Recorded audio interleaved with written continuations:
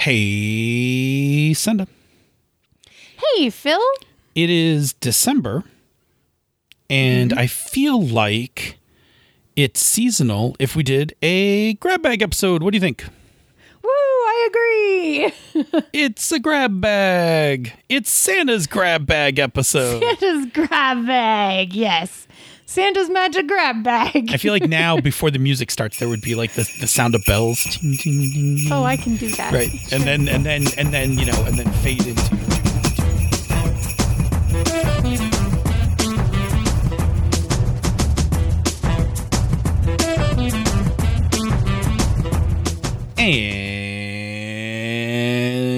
And welcome to another episode of Pandas Talking Games.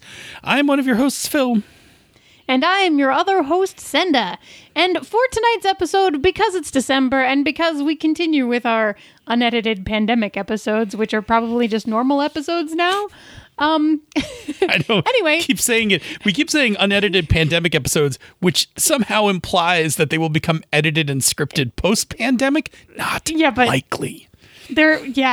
Sorry, friends. We're probably not going back. We've both enjoyed reclaiming a lot of our lives. Fantastic. So tonight we're going to answer a bunch of questions that we got on Twitter in rapid fire, or mostly rapid fire. We're going to address each of them for a couple minutes, and hopefully we'll get the interesting information out there quickly like that. So our first question comes to us from the Released Podcast, which is at Released Pod, and they asked, after what are the layers of gaming? Which we did previously. Right? A sequel about managing changes of layers as often this can happen, and how to support making that a smooth experience. Yep. So really quick, by way of very brief recap, because we did this recently in a previous episode, the layers model, which is a thing that Chris and I kind of put together on Misdirected Mark, is the idea that that your consciousness floats between different layers. We've also, kind of spread them out. They don't have to be like sequential layers, but that basically your conscious is in different areas at different points in the game, be it your character, be it the story, be it the mechanics, the campaign, even your physical self. Like, how are you doing? Hungry, got to go to the, hungry, need a snack, whatever. And that throughout the game, your focus, your mental focus travels between those different areas. And so I think what we want to talk about is how to manage that, or how to make that smooth, because there are definitely ways it can be jarring, which then implies there are definitely ways that we can make some of those transitions smooth. Does that make sense? Yeah, it makes perfect sense. Okay, so if you aren't familiar with the layers thing, I need you to go back to a previous episode of ours. I don't remember exactly which one it is, but if you check the webpage, you'll find it. It's pretty recent. And worst case, just go you can also go check the Misdirected Mark as well. You might that might be in the backlog. I don't know. There's so many Misdirected Mark episodes. There is a point where they're just not all there. Moving right along. Moving along. So yes, and the reason I think this is important, right, and I think the reason why it's a good question and one to talk about, is that when we're playing a game, there are times where we want to be in a certain focus, and times where we don't want to be in other ones. And so sometimes if something causes us to switch into one, like it can kind of mentally jostle the game. And other times there are times where we actually need to go to a different place, right? So we might need to go from the character layer into the game layer, because we now need to talk about, we need to do mechanical things. Right. Okay. So what do you want to add some? Yeah, I was waiting for you to talk about actually our first point on this. I'm happy to. Let me do it. Yeah, because I think that this was the best thing for you to talk about. So please feel free to jump in on that. Okay, good. I just wasn't 100% sure which way we were going with that, but I'm happy to take that first bullet. Do it. So it was your bullet. Yeah, so I think in terms of, and I wouldn't recommend, in all my years of GMing, I have not consciously set out to do this as much as I've I think done this at times more just because I was doing other things. But you want to, you can look at these layers with a kind of beat analysis, right? Which, and when we talk about that, right, we're talking about like Robin Laws's like Hamlet hit points, the idea of story beats. And when I say that, the shorthand of beat analysis means that, and I'll just give you the super condensed version, right? Changing beats from time to time is really good. Changing beats too quickly is jarring. And not changing beats often enough can drag things out and feel like long or boring, right? So there is, if you look at movies and things like this, you will see these kind of beat changes, and good movies have just like kind of the right frequency of beat changes. And movies that kind of fall short typically fall into one of those categories, either too few or too many. Yeah. Same thing holds true with your mental focus in a game. It's great. And, this will vary by group to group. It is great if you are like in the story layer for a while, but also beat wise, it can also be fun to go after being in the story layer for a little while, jumping up to the game layer because you're going to get into some like crunchy combat. Right. Or the thing that I notice actually specifically with my group is we tend to hang out in the story layer a lot, but we also break between scenes, right? So we like hardcore story, or character, kind of we live right in there, right? And then we get to the end of a scene and we all like take a collective like, ooh, like that was really cool. And we come all the way up. To personal. Yep. Yeah, absolutely. And that's and that's that kind of beat thing. We impose that in Turning Point. Yes. Right? Turning Point. Yep, we did it specifically. Yeah, Turning Point has this kind of this de-escalation because it takes you out of the story and character by forcing you to engage the mechanics again to do, the scoring and picking the next scene and setting up the next scene and then drops you right back into it. Yes. Same thing's true for your game, right? So you can watch your game and I'm not saying, let me be clear, like if you're having a whole story night and it's really jamming, you can just have a whole story night. It is okay. A story night. Yeah. But in general, like if you've had a bunch of story and you want to change beats, like now moving to like the mechanics layer because you're going to get into a chase, a combat, some skill checks, something like that, will kind of, change focus, right? And then you can just have it come right back. Or go somewhere else, like a break, whatever. And having those things are what gives us that those up and like I don't want to say up and down beats, but in this case, the change of focus beats. Yeah, and I think the reason that this can be tricky, right, is because a lot of times game mechanics impose these beat changes on us because you need to pull out and engage the mechanics or whatever that thing is. Generally, it's like to engage the mechanics or something along those lines that will pull us out when we're not necessarily looking for it. And so, as possible, one of the ways to smooth this stuff out is to make sure that, you're logical about like which layers you're going to, like everybody's kind of feeling that same thing. That there's some sort of lead in or that you have some sort of transitional moment when possible, right? Mm-hmm.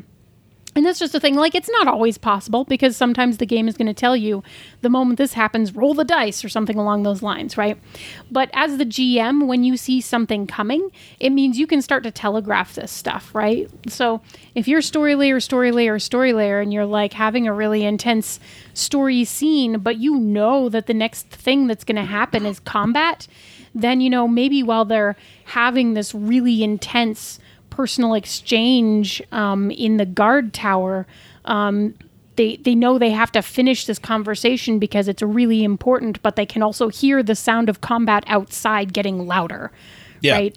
So the clash of swords on shields is already like right outside the window, and they're, so the next beat that's going to happen is that somebody's going to kick in the door and they're going to start fighting. Yeah, it's a really good point, right? So you can start to foreshadow those things as a way of being able to say like, hey, we're going to move into this section, which again, combat is its own beat. Yeah, and because it's both a story beat, but also generally in many games forces you to live at the mechanical level. Yeah, and you know, there are going to be people who are going to say like, well, I do, you know, story stuff or character stuff in the middle of combat. You absolutely do, because again, your consciousness can switch.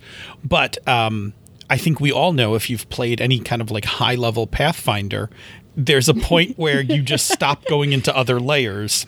Yeah, like we've been doing this combat for an hour, and like now all of my focus is just on like, how do I murder this thing as fast as possible and conclude the combat, because like it's been going on for a really long time. Right, and we all know this. Like when you first start combat, you're like narrating your attacks. Yes. You're like, you know, like I swing majestically and my sword flashes in the light, and then, you know, an hour in, you're like, I'm going to hit it with my sword. 16. I rolled a 16, 9 points of damage. Does that hit? Yeah. Yeah. That's absolutely true, right? And again, this is that beat thing, right? Like the longer the combat goes on, like you become mired in that one layer, which is also why, and we've talked about this on this show and we've talked about it on Misdirected Mark, is that having other things that happen in combat, right, is the kind of thing that breaks this up. Like purposely putting a dialogue into the combat, right, like a moment of drama. Like you lock eyes with, your paramour that you've been at odds with, right? Like your love-hate relationship. And you have this like, dramatic moment as you're eyeing each other. Like, are you going to kiss? Are you going to kill each other? That kind of like, and then back to combat. Like that will help keep it do that stuff, like fresh. So, and this is occurring to me because we're having this conversation, right? And I listen to Skyjacks. I really love Skyjacks. But one of the games that's actually really, really good at pushing narrative into the mechanical layer like that is actually Genesis. I don't know if you've I've played Genesis before. Right, but like, not when deeply, you start, I mean, because you can play the threats and advantages as very mechanical. Like you can. Sure. But like you don't have to. And when you play them narratively, they create those moments where you're like, you went out to the mechanical level and then you engaged the mechanics, you counted out a bunch of like yellow and green and purple and red dice, and then you rolled them, and then you like figured out what that answer, like what they meant, because you have to read the tea leaves. But then like you're left with those threats and advantages, and then you have those things where like a moment occurs to me, and this is why I'm talking about this, where like, it was a threat, and so it was a bad thing that was going to happen to one of the main characters, but it was one of those moments where like the bad guy way far away locked eyes with one of our protagonists and like realized he's the one we're here for. I'm going after him specifically. Sure. Dun, dun, dun. But like the eye contact moment was like, ooh, right? But like that took me to narrative, even though the thing that drove it was mechanical. Sure, that's fine. So it's really cool. And so the reason that I bring that up specifically is just like, there are games that do some of these layer transitions very seamlessly, depending on how you engage in the mechanics. And some of them are built to... And I don't know that all, and I can't think of any game that does every transition seamlessly, right? But there are games that excel at specific transitions. Sure. So again, depending on what layers you like to play in, there may be games that would be better because they shift between some of those layers more smoothly already, mechanically, because they were built that way. Cool. Yeah. So I think that pretty much sums up what we wanted to talk about with layers. I will add one more really quick thing, which is we talked about the personal layer. It was the one that we kind of added in. And so it's one that you can resolve in advance and make sure is smooth just by like being prepared with like snacks, drinks, and like knowing you're going to take bio breaks and telegraphing bio breaks for things. So you can be like, hey guys, when we finish this round of combat or when we finish the scene or whatever, we're going to take a break. So that's another thing. Like that's an easy one to just smooth over, right? Agreed. Yeah. And that is, again, like if people are getting thirsty or, hungry or whatever, and you haven't addressed it, like it will start to creep up in their minds. It'll get them. It'll get them. Okay. Cool. Cool. So moving right along, our next question comes from Matt Bonoff. And They asked, how do you make a game satisfyingly heartwarming and wholesome in one-shots and campaigns? Oh my, this one is like a very much a you question. I'm gonna turn this over, and I'm gonna be the secondary on this one, because this is very much your bag and very much not mine. Like, not that I oppose these style games, but these are not games that I'm well versed in, nor have I played in. You have actually played and a lot more of this than I have. Yeah, I would like to play in a lot more of them. I have not played in as many of them as I wish that I had. But having said that, the easiest way to do this is to use a game that's been built to do this.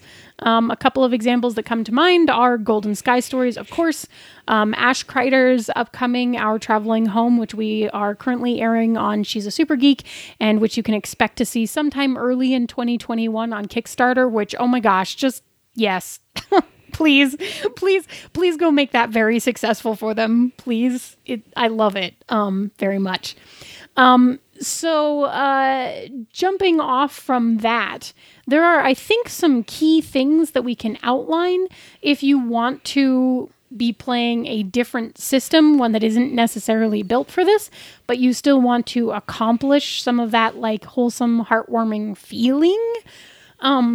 There's some important things you have to kind of do to make that happen. Mm-hmm. And I think the first one, I'm gonna rearrange the order of these. Yeah, that's fine. Changed my mind. I'm going off script.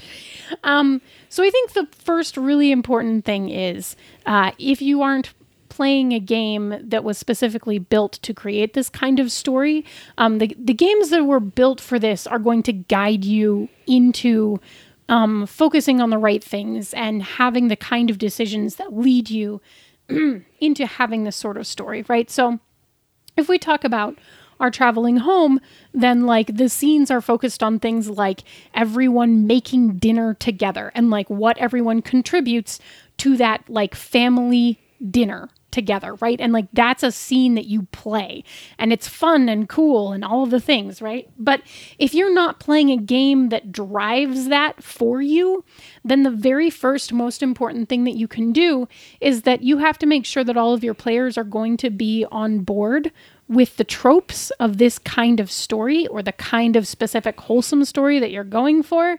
There are a couple of sort of, I guess, genres of heartwarming and wholesome you could address, right? Like, When's Yes game that I love and have talked about a bunch, which you can get now in Love and Resistance, is a super heartwarming, wholesome story about people falling in love. And it tends to feel reminiscent of like, or I've played it a bunch of times of being like Hallmark movie-esque. It doesn't have to be, right? But I've played it that way a bunch. And that's a little bit different than when we talk about things like Golden Sky Stories, things that are a little bit more like Hanabono Studio Ghibli stuff. So you have to have everybody on board with like, what kind of wholesome story are we telling here? What are the tropes that go with that?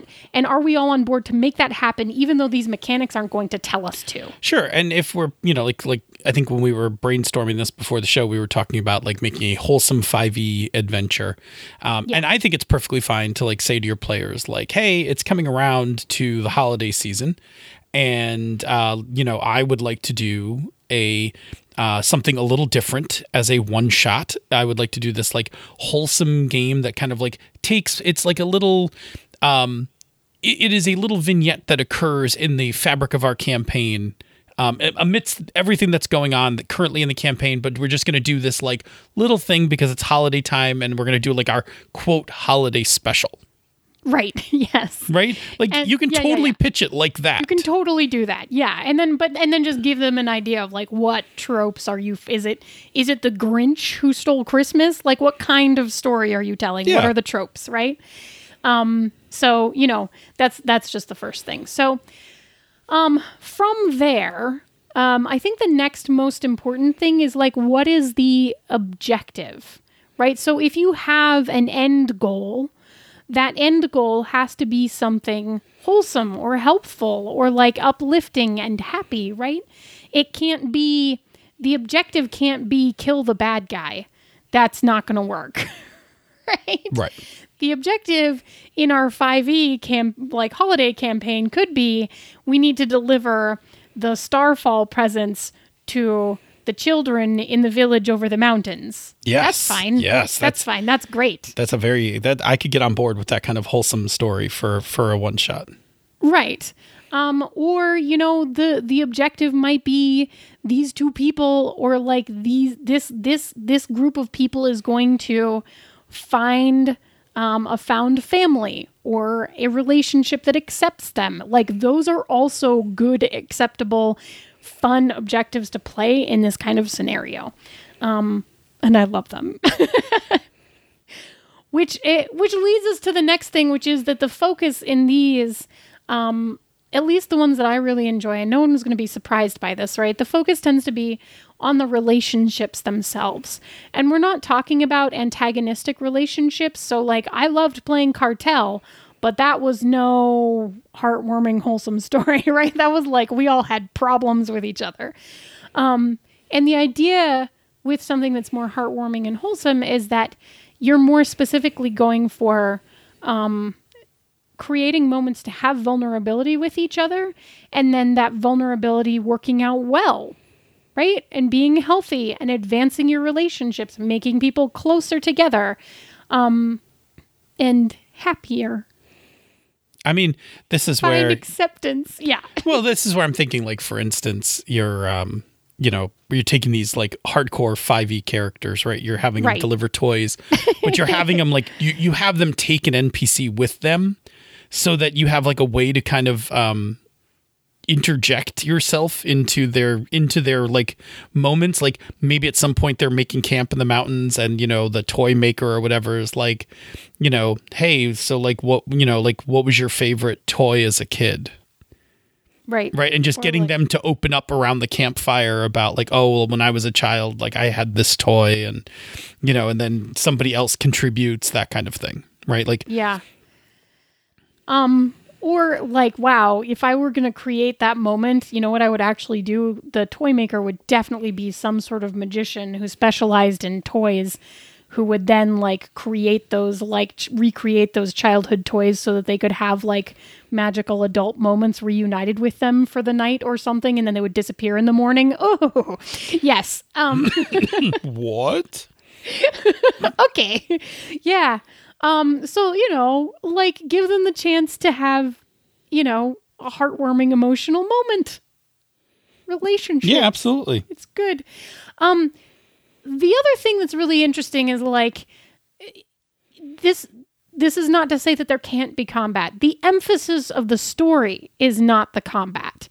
Combat may happen in the story as a driver of the plot that is actually the objective, or as a driver for the encouragement of relationships and vulnerability within those relationships, right? So combat can be used as a tool to create that, but combat is not the purpose of the story nor the purpose of the objective. Mm-hmm. Yeah, absolutely. Yeah. So that one's important, right? Because like, if you think about I'm just really on Studio Ghibli. But anyway, I won't give examples. We don't want to spend too much time. That's fine. But I love them, right? Go watch Howl's Moving Castle. Or like Castle in the Sky, right? Like, combat happens. It's totally there. But like, it's not the thing that gets us there. It's just a backdrop that pushes our characters further into their relationship and their objective, that is the heartwarming, wholesome objective, right? Yeah, use challenges that encourage teamwork. Sure. Whether that means making dinner together or whether that means climbing a mountain together. Yeah. Right? Absolutely. Make them do things in ways that require them to trust each other and give them moments to explore that and choose to trust each other. Fun. Yeah, I'm talking a lot. Do you want to talk about listen, I said at the beginning of this question that this was very much your wheelhouse and not mine, and I am 100% on everything you're saying. And kind of like in my head, I could easily see how to make this 5e game where delivering toys and overcoming, the mountain and,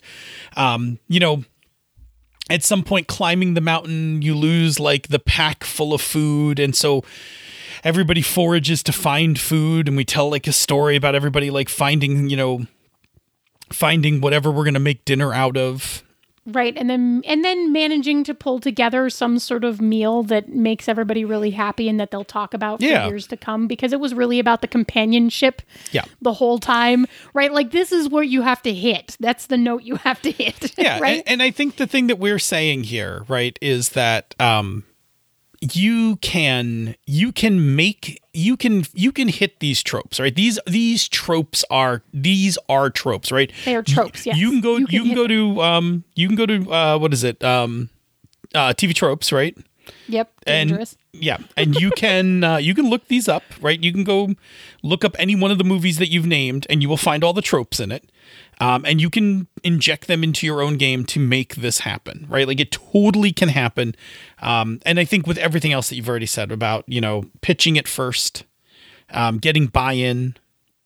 And and again, when we talked about, in the previous question, we talked about beat changes and stuff like this. Like, this kind of one shot in the middle of your campaign could be like really could be a beat change. Yeah, it could be really like a cool beat change. Like, for instance, one of the things I did that was kind of really wholesome in my Tales from the Loop game was, and we did it at the end of a mystery. Although it happened a little bit during the mystery as well, was we had the winter ball.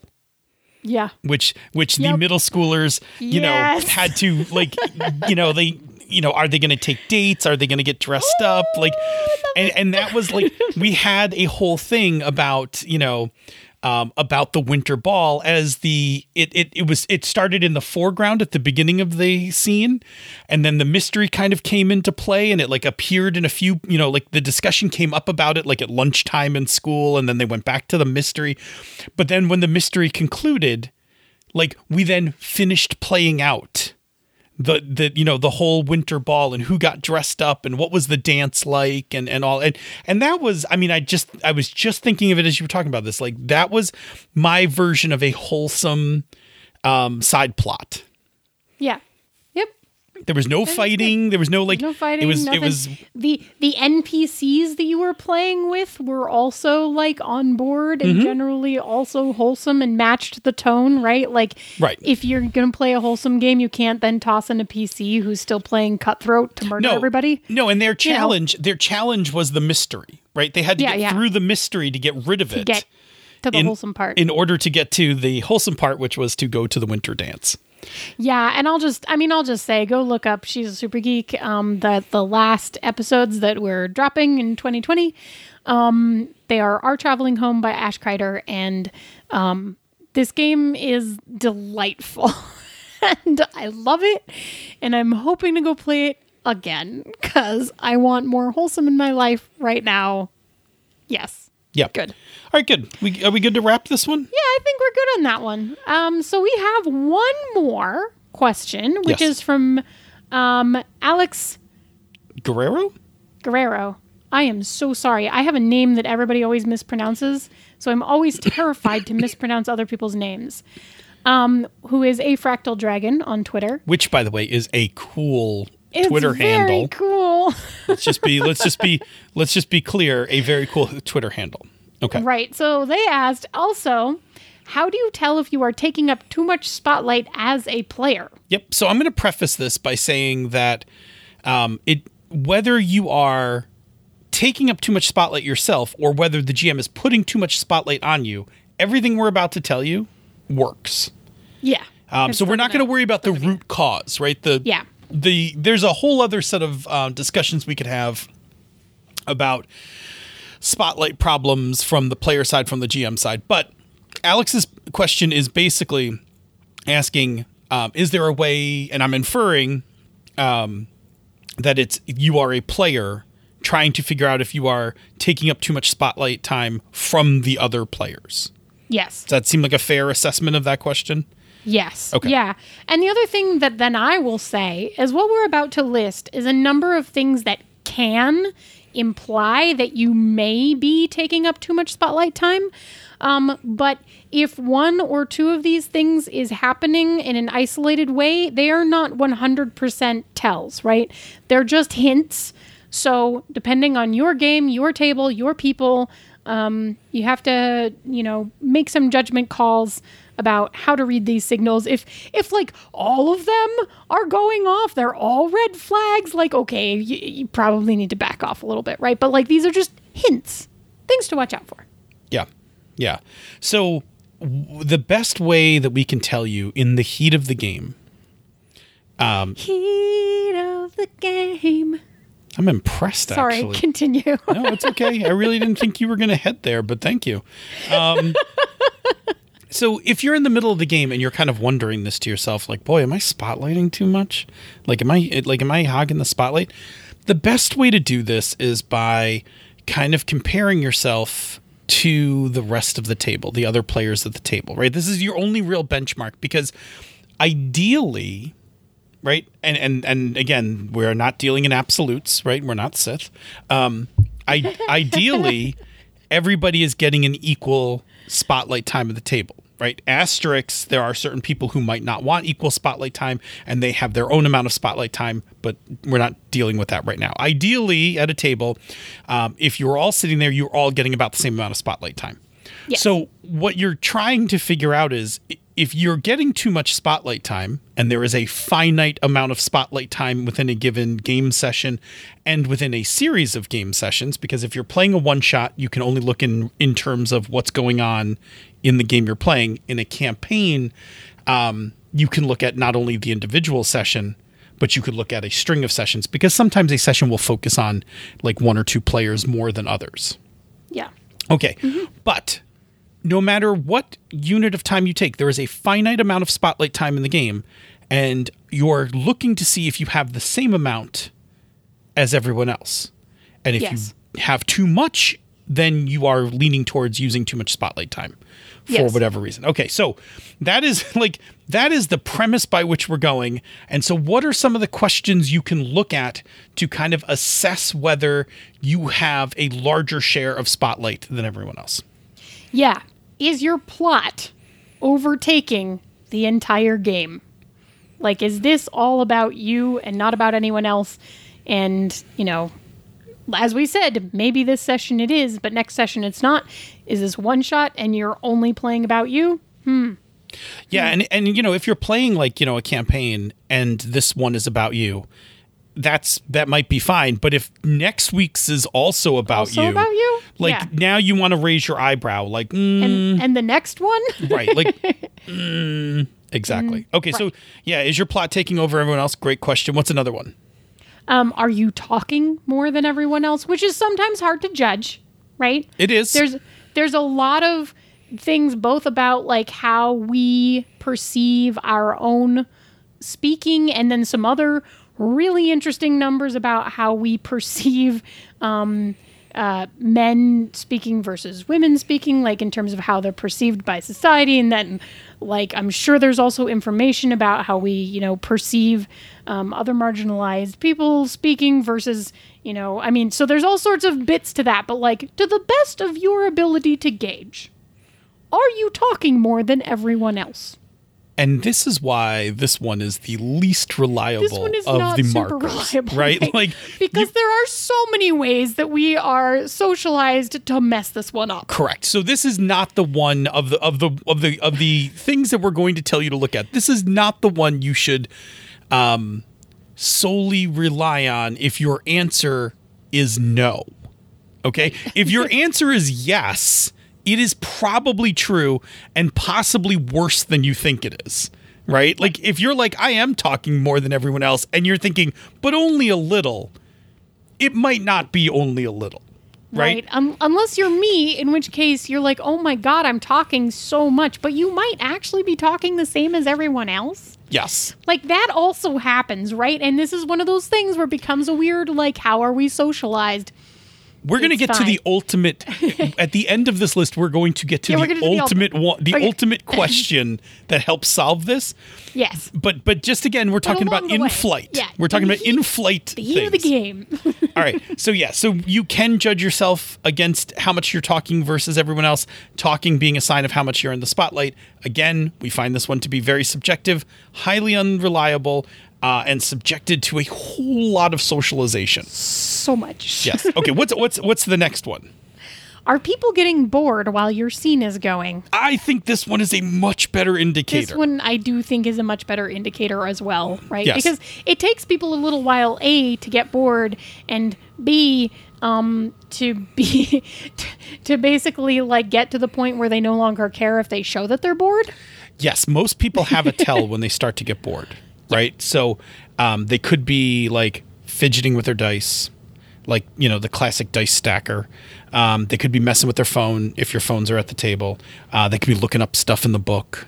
They could just be kind of staring off, right? Like, so, and you know what your friends look like. If you're playing with people, you know what they look like when they're bored. If you don't know, some of the things I just mentioned are pretty good telltale signs that people are kind of bored. Right. So, and I think that one's more reliable because like you said, like if you just start noticing that people are looking disengaged or annoyed or like spacey, like, and you're still talking, you're probably too much in the spotlight. Time to wrap the scene. Yeah. Okay. And then what's your other one? Are you jumping into other people's scenes consistently without being invited, or jumping in on their decision making? Alpha gaming them. Yeah, or alpha gaming. Which, like, this is an interesting one for me personally. It's one that I have to pay a lot of attention to, right?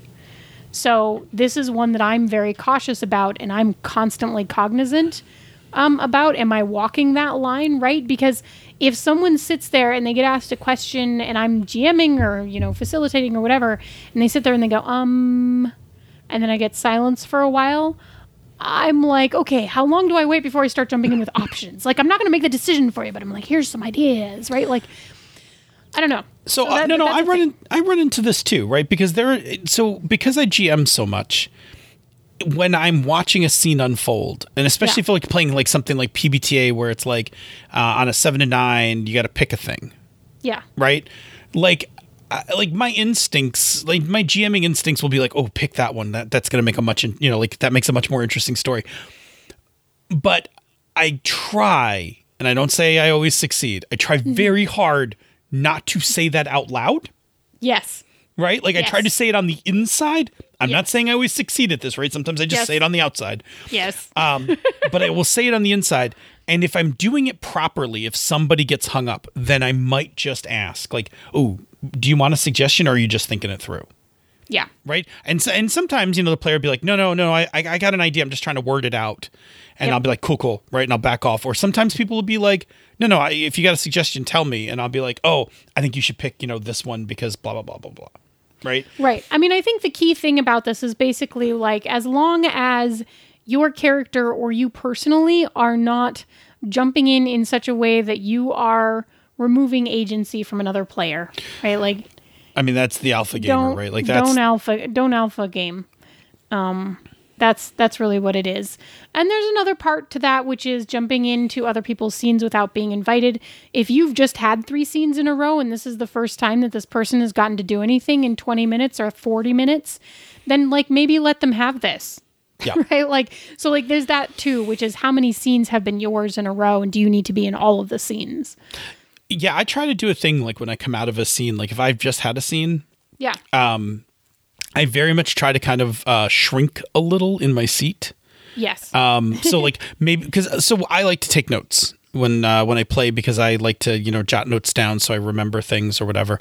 I will write sometimes notes if I get a little bored. Like I'll write notes to myself, but it's the kind of thing that keeps my brain engaged, like while other things are happening at the table. Yeah. So like after a scene, like I will kind of like shrug down a little, lean over like my notebook, and write stuff, which is my physical indicator to myself to like make yourself small and stay out of this. Right. I will specifically call myself out. I play a lot of games that are scene-based, and they tend to have setups that are things like, pick some characters to have this scene with, right? And so, it'll turn around. If I was just in a scene, then I will usually be like, cool, I was just in a scene. Why don't you pick someone else? Unless there's some really strong reason for me to be in that scene. Yeah, absolutely. Right? Like I try never to be in two, like in those kinds of games, never be in the same scene twice. 2 in a row. Yeah. I will wait till like everyone else is like, no. And then I'll be like, okay. I could. I mean, like if I you guys are okay with to. that. Yeah. Yeah. Which gets us to the ultimate question, which it does. Which is not the in-game question. It is a game. Yes. It is a question you can ask during a break, in between sessions or whatever, which is the other way that you can figure out if you're taking up too much time too much spotlight time as a player is to simply ask the rest of the table. Ask them. It is. Ask them. I hate to cough up that good communication solves almost all GMing problems, but it does. So if you have used those other indications while you were playing and you have, become concerned and, you hit a break, you can be like, hey, everybody, like, am I like too on tonight? Like, am I in too many scenes? Am I just like too like forward alpha, whatever? And just be open to the fact that somebody might be like a little bit, man, like you've, like kind of just been like really like pushing on scenes tonight and be like, all right, cool. I can back that off. And sometimes they'll be like, don't like I was down. Like I've had cases where I've played in games where like I was down in energy and somebody else like was really on that night and they kind of like pushed into a couple more scenes. And I was like, man, I'm kind of thankful you pushed into those scenes because you took the onus off of me. Yeah. Like I was able to kind of like fade back because I was tired. I was upset or whatever. So taking too much spotlight isn't always a worse thing. Cause I mean, we could nuance this whole thing out to a whole episode and maybe we will someday later, but just ask. May not be, the answer may be yes, and it may not be a bad thing. The answer may be yes, and then you'll be like, cool, I will ratchet myself back. Right. Or the answer may be no. Yeah, the answer might be no. And then it could be like, oh, okay, cool. I was misreading things. Yeah. That's also I'm just going to keep doing what I was doing. Yeah. Good. Yeah. That's good. Absolutely. That's good stuff. Good stuff. Good stuff. Good grab bag. Thank you very much to everyone who contributed to this week's grab bag. We will do more grab bags, and we'll talk about how we do that in a moment when we get to the closing. But first, in order to get to the closing, there is an obstacle that we must overcome on our wholesome journey through this episode, and that is to talk about another show on the Misdirected Mark Network, which you will do right now. Yes, I will. Any moment now. Any moment when you look it up. Now. It isn't like we do this every show. We don't write notes anymore, so like I don't remember to set this up in advance anymore. Yes. I was just trying to look up and figure out which show I haven't talked about. How about the bonus experience? I feel like I just keep talking about the same ones. Yeah, let's talk about bonus experience. Bonus experience is great. Bonus experience is 2 queer women talking about games and making really awesome dumb jokes. Mm-hmm. And also they have an editor named Margaret who likes the most disgusting sandwiches. That's pretty gross. Ever. And we know that they're classy because they also like sparkling water. Yes. So you should probably go listen to them. Yes, they do. That is my bespoke. Yeah, that's fantastic. Bonus experience. They are awesome. Yes. All righty. Say, Senda, how do people reach us on the internet? Because that's going to be key to our next point. Yes. Well, you can find us on Twitter at Pandas Talk Games. You can find us on the Misdirected Mark forums at forums.misdirectedmark.com. Or you can drop us an email, panda@misdirectedmark.com. And Phil, once they have us one of those places or write down that information, what can they do with that? You do not have to wait for us to call out for a grab bag episode to leave us questions. It's true. You can just anytime you want, like, leave us a question, a comment, ask us to talk about a topic. Like, you don't have to be real specific. Like, we'll figure it out. We are really good now at making shows out of whatever you throw at us. It's true. So just do that. Like, whatever. Here's the thing. I talk to Senda quite a bit. We talk about gaming a lot. Yeah. If we were just to do the things that we talked about, it would not be as much. It would not be as much fun for all of you, because we've covered a lot of ground that isn't on the mics, and you just be like, why are they always talking about this stuff over and over? It's the same stuff, right? What's better is when the things that we talk about can help you have better gaming experiences. That is really the reason we're here. We talk all the time, but when we talk to you about having better gaming experiences, and then some of that goes into you having better gaming experiences, that's awesome. And we like that. Or as the kids say today, that's fire. Okay. Oh, is that what they say? I have a teenager. I learned this. Boy. That's fire, right? So no. If you take this advice and you have an awesome game, that's fire. Okay. All right. So do that. Just do that. And if you give us stuff, we'll make episodes out of it. We love it. We really do. If you like what we do here or elsewhere on the Misdirected Mark Network, please consider supporting our Patreon campaign. Go to patreon.com/MMP. Patrons of the show get some things. They get the after show from this show, which used to be the bonus outtakes. Which I'm still labeling it the bonus outtakes. It's fine. So it's the bonus outtakes, but it's sometimes just us talking. You get the outtakes from the Misdirected Mark when that's back on the air in January, and it will be. We're just on our holiday hiatus. You get access to the Slack Room for Life. I don't know if I would have gotten through this pandemic without the Slack Room for Life. I love these people. Way early in the pandemic, like end of February, early March, we opened up a COVID-19 discussion room for us to share information and to kind of talk about our frustrations and our fears and things like that. And that room has been active all through the pandemic, and it's been great. We talk about role-playing games. We talk about funny stuff. There's, if you're into kink, there's a room where people who are who are kinksters like to talk about stuff, mostly just post funny memes. It's got some pretty funny memes in there. And the other thing that we do is on Fridays, we host a virtual luncheon wherever, like, it's 12:30 Eastern, so that's not everybody's lunch, but you just bring whatever food you want. This lunch is on Fridays.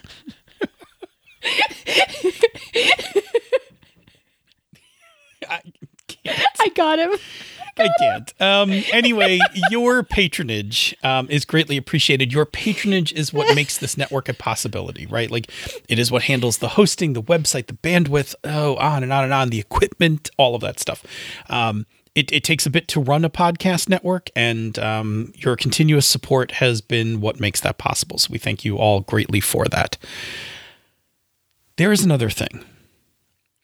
We like people to listen to the show. We are not marketers by any stretch of the imagination. In fact, we're terrible at marketing. We're actually pretty bad at it. We got like one plan. We came up with like one good marketing plan ever, and we just been sticking to, like, we've been beating this thing into the ground. But it is our "if you listen to us, you will love us" campaign, which has been scientifically proven to work, and therefore we will continue forward on it. So we need your help. We need your help to get other people to listen to us. The most obvious way is if you just recommend us to your friends and family. Ideally, people who play role-playing games. Don't push the show on like your coworkers who don't know anything about role-playing games. They'll find this whole thing weird.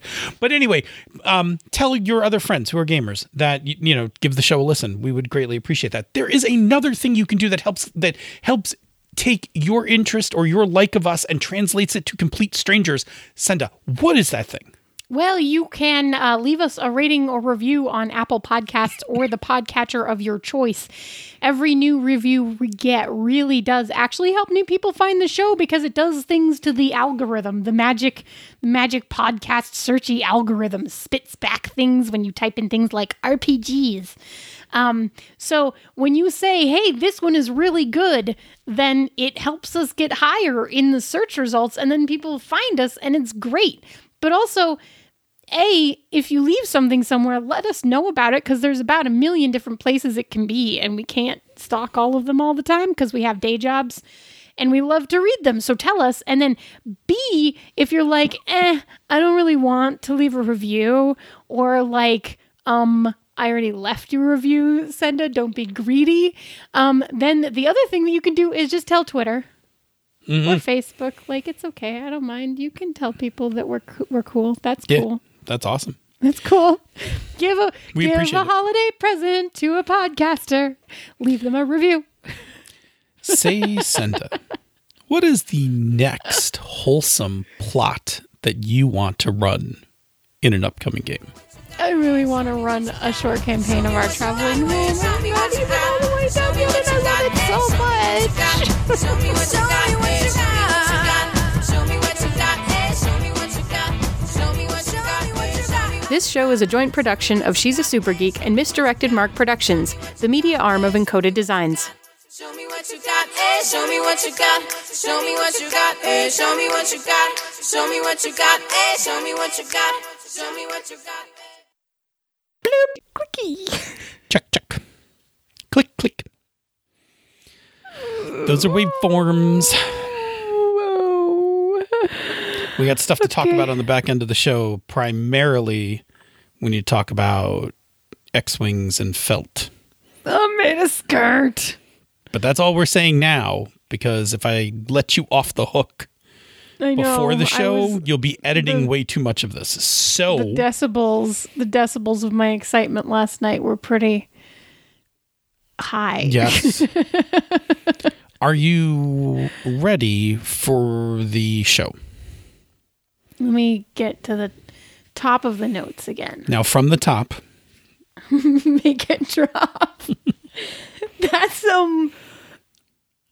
I don't know where to go. That's some webcast podcast? I don't know. There you go. I don't know. That's some Pandas game talk. No. We'll have to work on that.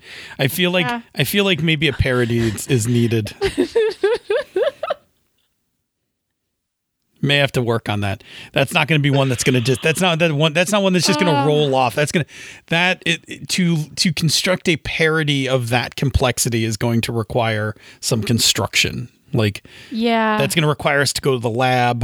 We're going to have to write out some formulas. We're going to, we're going to need one of those things with the lightning that goes up the, things, and we'll need a computer model. Boy. Yeah. It's true. Okay. I would say we would need Everson for this job, but this is like Everson's blind spot. What is WAP? Oh, it's just like he's... Listen, if you need something from the 70s or 80s rock, even into the 90s, like Bob's your guy. But if it's rap, it is a total blind spot for Bob. Well, and here I was trying to think about just what would you replace? How explicit are we going to be in the outfit? Well, this is anyway, we're not doing this now. We're not even getting into this now. Nope. All right. Okay. We're gonna do the grab bag. December grab bag. December grab bag. Oh man, that reminds me. What? There's this Backyardigans episode with Santa's magic sack. I kid you not. That is the actual the kids chase the kids chase after Santa's magic sack, and there is a magic sack song. Oh no! Uh-huh. That's almost as bad as the Beavers. And Conan O'Brien is the voice of Santa. No. Yeah. Oh, that's a thing. That's an actual thing. That is. I will find it for you later. The magic sack song. It is. And that is an actual kids show, not the Two Beavers song from How I Met Your Mother, which was just a fake kids show. Right, which is hilarious and one of the funniest moments of that series. Okay. Yeah. You need to do this. You ready? Look at me. Uh-huh. Focus.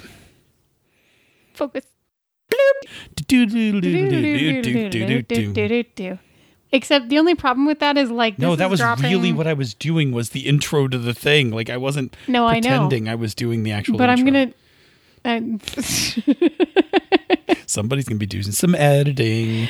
Well, yeah, because now I have to go find Jingle Bells.